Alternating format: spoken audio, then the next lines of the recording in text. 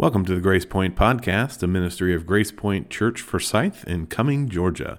To find out more about Grace Point Church, you can go to our website at gpcga.org. That's gpcga.org.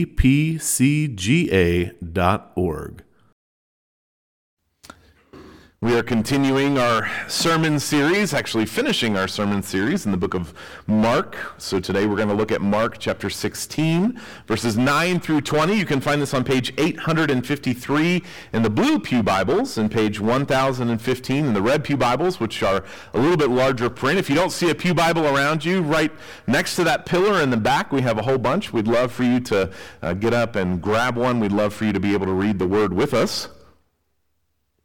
As you turn there, I just want to remind you of a couple of things. Again, be praying in your own time this week for General Assembly. We would appreciate your prayers. Dave Vogopol and I are going as your representatives. Pray for safety, pray for wisdom, pray for patience. Just keep us in your prayers. Also want to remind you that as you hear the sermon, we have these notebooks in the back. We'd love for you to take one. They're on the back shelf there. This is a notebook that we want to gift to you so that you can take sermon notes and bring it back every week so that you can keep track of what we're going through. If you're starting today, you'll be starting with the last sermon in Mark, but that's okay. We'll keep going in Scripture from now on. So these are a gift from us to you. We'd love for you to take one, to take notes as well. Also, back on that back shelf, we have these little cards. These are great opportunities for you to share with those you love. Just an invitation card. It's got our information on it. It's got a QR code on the back that sends people to our website and our information. This is a way to start conversations about church. If you know somebody who doesn't go to church or is looking for a church, that would be a great way to invite them, so please grab some of those on your way out. There's also going to be a youth family meeting for a few minutes after worship, so if you are a youth family, please make sure you stick around for that. Now that you have turned to Mark chapter 16, verses 9 through 20, please stand for the reading of God's Word.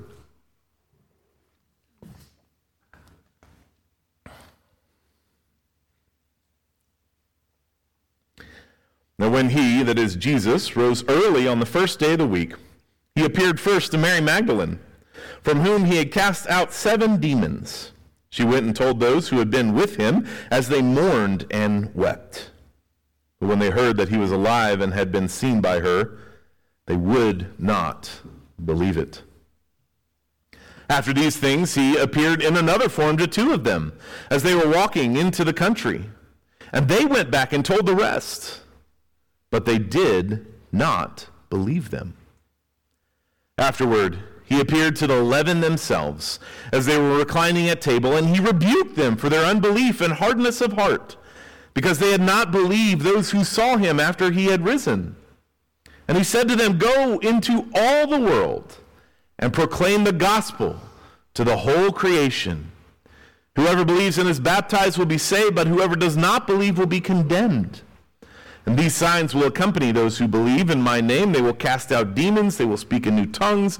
They will pick up serpents with their hands. And if they drink any deadly poison, it will not hurt them. They will lay their hands on the sick, and they will recover."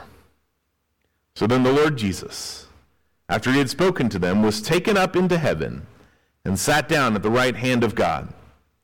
And they, the disciples, went out and preached everywhere, while the Lord worked with them and confirmed the message by accompanying signs. Father, we thank you for this text. We pray that as we look at it, as we study what it is that you've written, that we would have a better understanding of Jesus and the things that he wants us to do. In Christ's precious name we pray. Amen. You may be seated.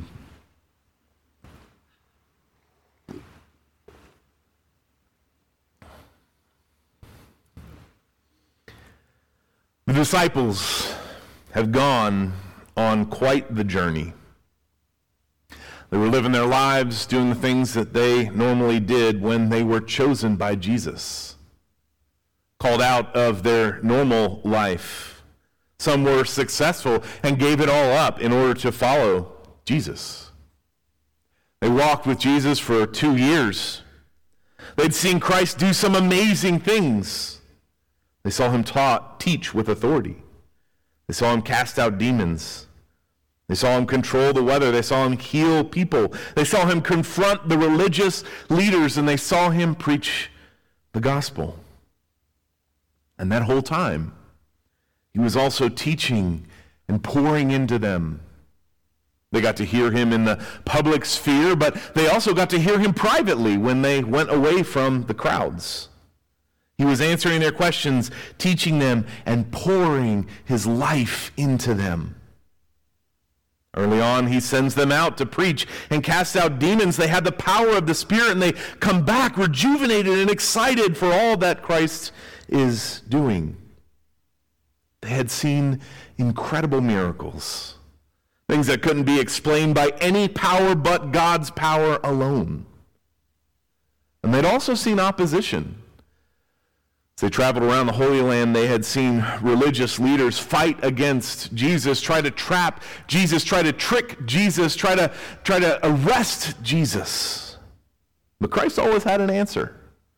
He always knew what to say. He always knew how to respond to them. He always knew how to get out of their entrapment. Now, recently, Christ had said some weird things about suffering, death, and rising again, but they probably forgot that because that was followed by this triumphant entry into Jerusalem, where even the people gathered, put their cloaks on the road, and yelled, "Hosanna, Hosanna." During that week following the triumphant entry, we saw this amazing teaching and fellowship. And the disciples at that time have got to be thinking, we made the right choice. We made the right choice to stop what we were doing and follow Jesus. And then everything went wrong. After celebrating that holy meal together, Jesus was betrayed. One of their number betrayed Jesus. He was arrested, unjustly tried, and killed. And in the midst of all this, the disciples didn't stand by his side and try and save him. Instead, out of fear, they ran. They hid. And now that Jesus is dead, they're hiding again. They're hiding together, wondering if they are next. They're wondering if the religious leaders will not be satisfied just killing Jesus, but want to wipe out everybody that was around him. They're fearing for their lives. They're likely depressed. They're in a spiritual stupor. They had given everything up to follow Jesus, and now he's dead. And probably all they've been thinking for the last few days is, why did I do this? What does it mean? Do I have any hope? They're wondering, as we are, as we read this, what's going to happen next? What are they supposed to do next? How long do they have to remain in hiding? Picture how they felt as they're hiding together in this room, restless, emotional, and scared. That's where the disciples are right now in our text. Not sure what to do, incredibly scared, wondering if they'd made a huge mistake and wasted 2 years of their life. Today, as we close out the book of Mark, we're going to find out what happens next for the disciples. As we look at the text, we're going to look at the witnesses in the text. We're going to look at the instruction given in the text, and we're going to look at the actions that follow that instruction. We're going to look at the witnesses, we're going to look at the instruction, and we're going to look at the actions that follow. So let's start by looking at the witnesses in verses 9 through 13. Now, you may have noted as we read the text that there's this weird box that separates this section of text from the rest of the word. And it's because this section isn't in all of the manuscripts, and so there's discussion about whether or not this section should be included or not included. We're not here to argue that today, and in fact, I think it's interesting that all these things can be found elsewhere in Scripture. Look at John 20, Luke 24, Matthew 28. We see these things happening in the other Gospels as well. And because we see these things elsewhere in Scripture, we're not going to worry about whether or not this is supposed to be in here or not. We're just going to look at this, and we're going to focus on what Mark is trying to tell us here. Now, keep in mind, Mark tends to keep things short. So we're not getting all the things that are said. We're getting Mark's summary. So let's take a look at verses 9 through 11. In 9 through 11, as we read, Jesus appears to Mary Magdalene. This is the Mary that he knows. This is the Mary that he has a relationship with. This is the Mary who went to go and cover him in spices to anoint him. He appears to Mary and tells her who he is.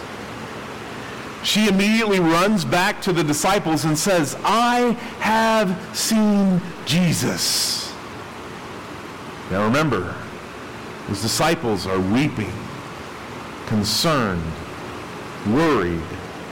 And here comes Mary, and she says, "I saw Jesus." But she doesn't bring Jesus with her. She just says, "I saw him." But they don't believe her. They don't believe that Mary actually saw Jesus. You can imagine, we might treat it like an Elvis sighting, right? We hear all the time, "Oh, we saw Elvis." Okay, great, yeah, thanks. That's the attitude they have right now. Mary says, "I saw Jesus." They're like, "Sure you did." Now, we don't know whether this is because she was a woman, because if you remember last week we talked about how when it comes to witnesses in both the Jewish and the Greco-Roman world, women were not considered valid witnesses at the time. And so maybe that's why they don't believe her. Or maybe they just can't imagine that Jesus has come back. Whatever the case is, the disciples don't believe Mary. And then we move on to verses 12 and 13. Jesus appears to two of the disciples as they're walking on the road. He talks to them. He helps them to see who he is. We read this in the other Gospels. And once they realize who he is, they get excited. And they go back to the disciples too, and they say, "We saw him. We saw Jesus." And again, the disciples do not believe. Now, the Scripture doesn't tell us why they don't believe. It might be that they were just stuck in this cycle of guilt because they ran from Jesus, and instead of helping him to prevent from dying and providing testimony, they fled. Maybe that's it. Maybe they were racked with guilt. Or maybe they're in grief because that Jesus that they were sure was going to lead them to victory is now dead, and they feel hopeless. Whatever the case may be, whyever they decided to not believe either Mary or these other two disciples, we can know for sure that they seem to have forgotten that Jesus said he would rise again. Instead of thinking back to what Jesus had taught when he says, "I will die, I will suffer, I will die, and I will rise again," they're stuck in their own grief. They're stuck in their own stupor. They're stuck in just worrying about what comes next. It's interesting because as I read this, I wonder if later on, after Jesus appears to them and commissions them and sends them out, and they go out to all the world to preach this gospel, I wonder if when they encounter doubt, they remember their own. They remember how here they didn't believe Mary, and here they didn't believe those other two disciples. And I wonder if that gives them encouragement to continue preaching the gospel. But Mary and these other two disciples weren't enough for the 11 to believe that Jesus had risen. Witnesses appear to Christ's rising from the dead, but that's not enough for the disciples. So having looked at the witnesses that saw Jesus, let's look at the instruction Jesus gives, starting in verse 14. In verse 14, afterward, he, that is Jesus, appeared to the 11 themselves as they were reclining at table. So other people have come in as they hide and said, hey, Jesus is back. And they don't believe it. And now Jesus appears to them. They're sitting at dinner, stressed, worried, concerned, in this stupor, and all of a sudden, Jesus appears. And what does he do? He rebukes them for their unbelief and hardness of heart, because they had not believed those who saw Jesus after Jesus had risen. What a shock that would be to them. Not just that, oh my gosh, Mary and the other two disciples were right, but that Jesus is back. You have to imagine that this appearance of Jesus shakes them out of that stupor, shakes them out of that funk, shakes them out of that fear, because Jesus is back. Turn with me to John chapter 20. Just a few pages over, page 906 in the blue pew Bibles. John chapter 20, we get an expansion of this appearance to the disciples. In verses 24 through 29, we read this. Now Thomas, one of the 12, called the twin, was not with them when Jesus came, so the other disciples told him, we've seen the Lord. But he said to them, unless I see in his hands the marks of the nails, and place my finger into the marks of the nails, and place my hand into his side, I will never believe. 8 days later, his disciples were inside again, and Thomas was with them. Although the doors were locked, Jesus came and stood among them and said, peace be with you. Then he said to Thomas, put your finger here and see my hands, and put out your hand and place it in my side. Do not disbelieve, but believe. Thomas answered him, my Lord and my God. Jesus said to him, have you believed because you have seen me? Blessed are those who have not seen and yet have believed. The whole time Jesus is interacting with his disciples, he's telling them what has to happen. He's telling them that he has to suffer and he has to die. He's been telling them the truth all along. They didn't believe it, or they interpreted it differently, but now he is shaking them from their unbelief to belief. He shakes the most cynical, Thomas, as we read in John 20, from unbelief to belief. He shook them from stupor and wondering and not doing anything to action. Jesus said to him, have you believed because you have seen me? Blessed are those who have not seen and yet believe. We fall under that blessing. We have not seen Jesus, and yet we believe. Then look at verse 15. So he shakes them out of their stupor. He tells them that they should have believed, and now he commissions them. And he said to them, go into all the world and proclaim the gospel to the whole creation. He tells them to go into all the world. He doesn't say, go into the Jewish world, go into the synagogues only. He emphatically says, go into all the world. The word all here in Greek is an emphatic emphasis that he is to go both to the Jews and to the Gentiles. The more expanded version of this command, the one that many of us have memorized in the past, appears in Matthew 28, 18 through 20. Jesus came and said to them, all authority in heaven and on earth has been given to me. Go therefore and make disciples of all nations, baptizing them in the name of the Father and of the Son and of the Holy Spirit, teaching them to observe all that I have commanded you. And behold, I am with you always to the end of the age. Matthew gives us a more expanded version of what Jesus is saying as he commissions his disciples to go out and preach the gospel.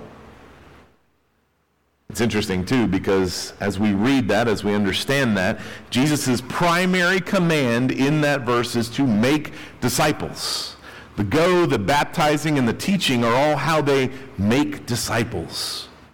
So Jesus shakes his disciples out of their reverie, and then Jesus commissions them to go into all the world. His instructions are for them to preach the gospel to the Jews and the Gentiles. And then in verses 16 through 18, we see that these original disciples were given the ability to perform miracles just like Jesus to prove the authority of this gospel. And so the early church got to see the power of the gospel paired with signs and wonders that the disciples did as they ministered. The real power in these verses is not the amazing things that the disciples do to prove that this is from the Lord. The real power in this message is the power of the gospel to save all the world, Jew and Gentile. Christ has a job for the disciples to teach others what he taught them. He shakes them out of their stupor. He wakes them up from unbelief to belief. And he commissions them to go and to teach. That's not just a commission for them, it's a commission for us as well. So we've looked at the witnesses that Jesus appeared to, and we looked at his instruction to his disciples as he appears to them. Let's look at the actions that follow this instruction. First, in verse 19, we'll see Christ ascending, and then in verse 20, we'll see how the disciples obeyed, and then we'll talk about what we do now. These actions begin in verse 19 with Christ's ascension. So then the Lord Jesus, after he had spoken to them, was taken up into heaven and sat down at the right hand of God. Again, keeping in mind, this is Mark who shortens everything. If you want a more expansive view of what this is, you can turn to Acts chapter 1, verses 9 through 11, and see that ascension. But we also see in Psalm 110, verse 1, this concept of sitting at the right hand of God and how Jesus is the one who can do that. The gospel is not just the life, death, and resurrection of Jesus. It's not just his perfection, his death on our behalf, paying for our sins, resurrecting from the dead, and defeating death. The gospel includes the fact that Jesus has ascended to be with the Lord, and right now is seated at God's hand praying for us. He ascended, is seated at God's hand. He is praying right now for us. As children of God, our brother Jesus is praying for us. What comfort that is. Jesus' story didn't end after his ascension. That wasn't the end, and now we tell that story to help motivate people and motivate ourselves to live godly lives. No, Jesus' story is still going until he comes back. He is actively praying for us right now as he is seated at God's right hand. Not only do we have Christ's perfection, not only did Christ take our sins onto himself, but we have his prayers as well. What an incredible encouragement that is. And then again, in his short summary type fashion, Mark ends with verse 20, and they went out and preached everywhere while the Lord worked with them and confirmed the message by accompanying signs. The disciples started this section in a spiritual stupor, pondering life, wondering what was going on. Jesus comes and wakes them up out of that stupor, takes them from unbelief to belief, helps them to understand the things that he's been teaching the whole time, and sends them out. Having followed Christ, then followed into unbelieving stupor once he died, the disciples are now finally up at the high point of the curve. They're believing what Christ was teaching them all along, and they're sharing that great gospel. Where? Verse 20 says, everywhere. They're sharing that glorious gospel everywhere. The disciples have recovered out of their stupor, and now they are far more effective and motivated to preach the gospel to all people everywhere. The gospel is the power of God at work within us. This glorious gospel summarized by Paul in Romans 6, for the wages of sin is death, but the free gift of God is eternal life through Christ Jesus our Lord. The wages of sin is death mean that everything that we do is tainted by sin. Didn't we just read that today in this Heidelberg Catechism, that we, even our best actions, are tainted with sin? So when we try to do it on our own, we can't. The only thing we can earn, the only thing we can deserve, no matter how hard we try, is death. But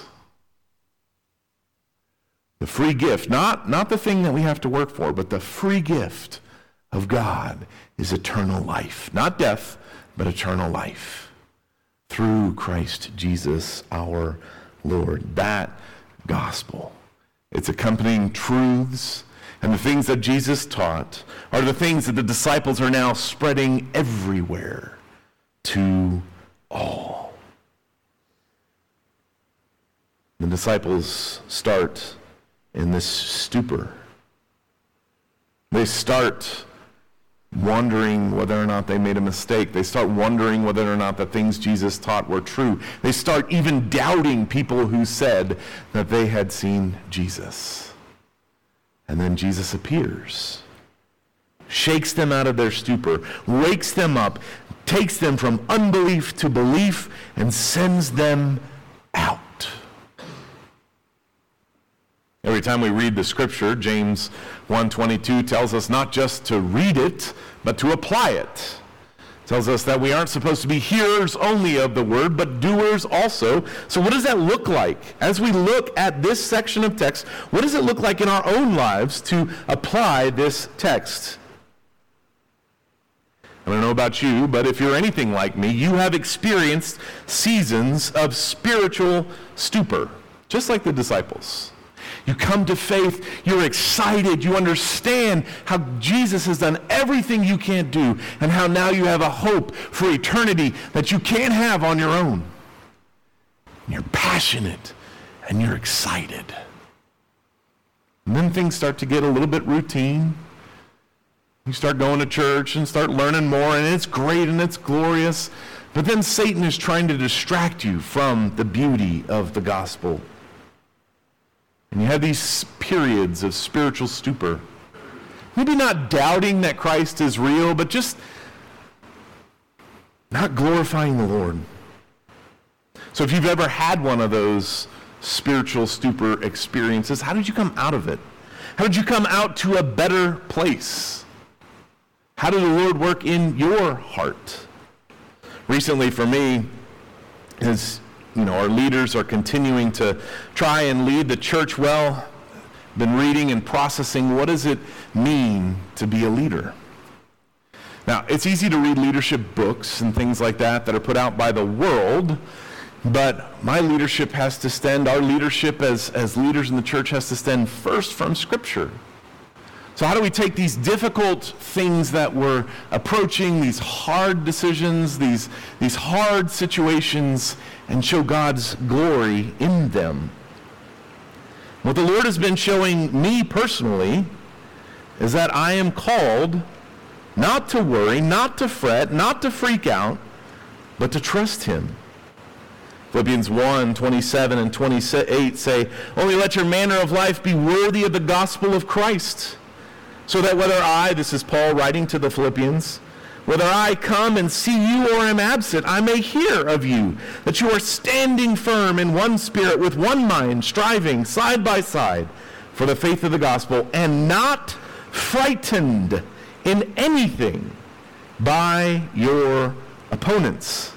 It's easy for us to feel overwhelmed. And then we turn to Philippians 4, verses 4 through 7. "Rejoice in the Lord always. And again I will say, rejoice. Let your reasonableness be known to everyone. The Lord is at hand. Do not be anxious about anything, but in everything by prayer and supplication, with thanksgiving, let your requests be made known to God. And the peace of God, which surpasses all understanding, will guard your hearts and your minds in Christ Jesus. So when we come across difficult things, are we anxious? Are we worried? Are we trying to control things? Are we trying to do things on our own? Are we trying to find the right program or technique or whatever? Or are we trusting in the Lord? The Lord has been showing me how I have been anxious recently, and he's promised me, he's shown me through Scripture, James, remember, I am sovereign. I'm in control. Nothing is surprising me. I have you where I want you. He's pulled me out of this spiritual stupor of being anxious and shown me to trust him, to love him. Yes, I still have to go through. We still as leaders have to make the right decision and pray and pursue the Lord. But we don't do that with anxiousness as though our decisions will change things. Instead, we do that with trust. So where are you in a spiritual stupor? Some of the things that I've seen others and myself doing or not doing in spiritual stupors is, are you in a place where you just don't want to read the Bible? That could be a spiritual stupor. Are you in a place where you just don't pray, don't want to pray? That could be a spiritual stupor. Are you in a place where you're not serving, not using your gifts to bring glory to the Lord? That could be a spiritual stupor. Are you in a place where you're not sharing the gospel? You're not excited about what the Lord has done. You're not excited about this hope that he brings through Jesus. That could be a spiritual stupor. And there are many other examples of that, but when we are in these places, we have to look back at what the disciples went through, and we have to pray, Lord, help me. As we've already read in this book, I believe, help my unbelief. So my encouragement to you this week, because you may not be in a spiritual stupor, or you might be coming out of one, or you might be going into one, but pray this week that the Spirit would show you what stupors look like in your life, what doubt looks like in your life, and that the Spirit would bring you to a place of trusting in Christ. Pray that like the disciples, you would believe and follow him. And if you're not reading your Bible, not praying, not serving, not sharing the gospel, or not doing something else as a part of a spiritual stupor, the Spirit's going to show you that. Trust him, listen to him, and pursue the Lord. I pray that the Spirit would be showing all of us where our spiritual stupors are.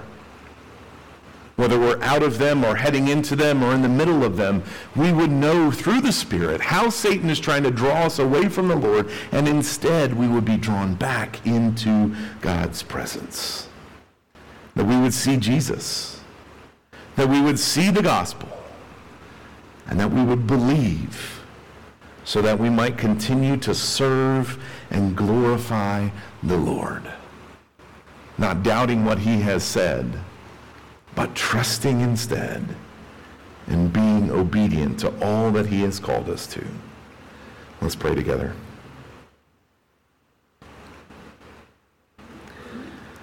Father, anytime we read texts where someone has not obeyed you, it's very easy for us to shake our fingers, to wag our fingers at them, to say, shame on you, you should have believed the Lord.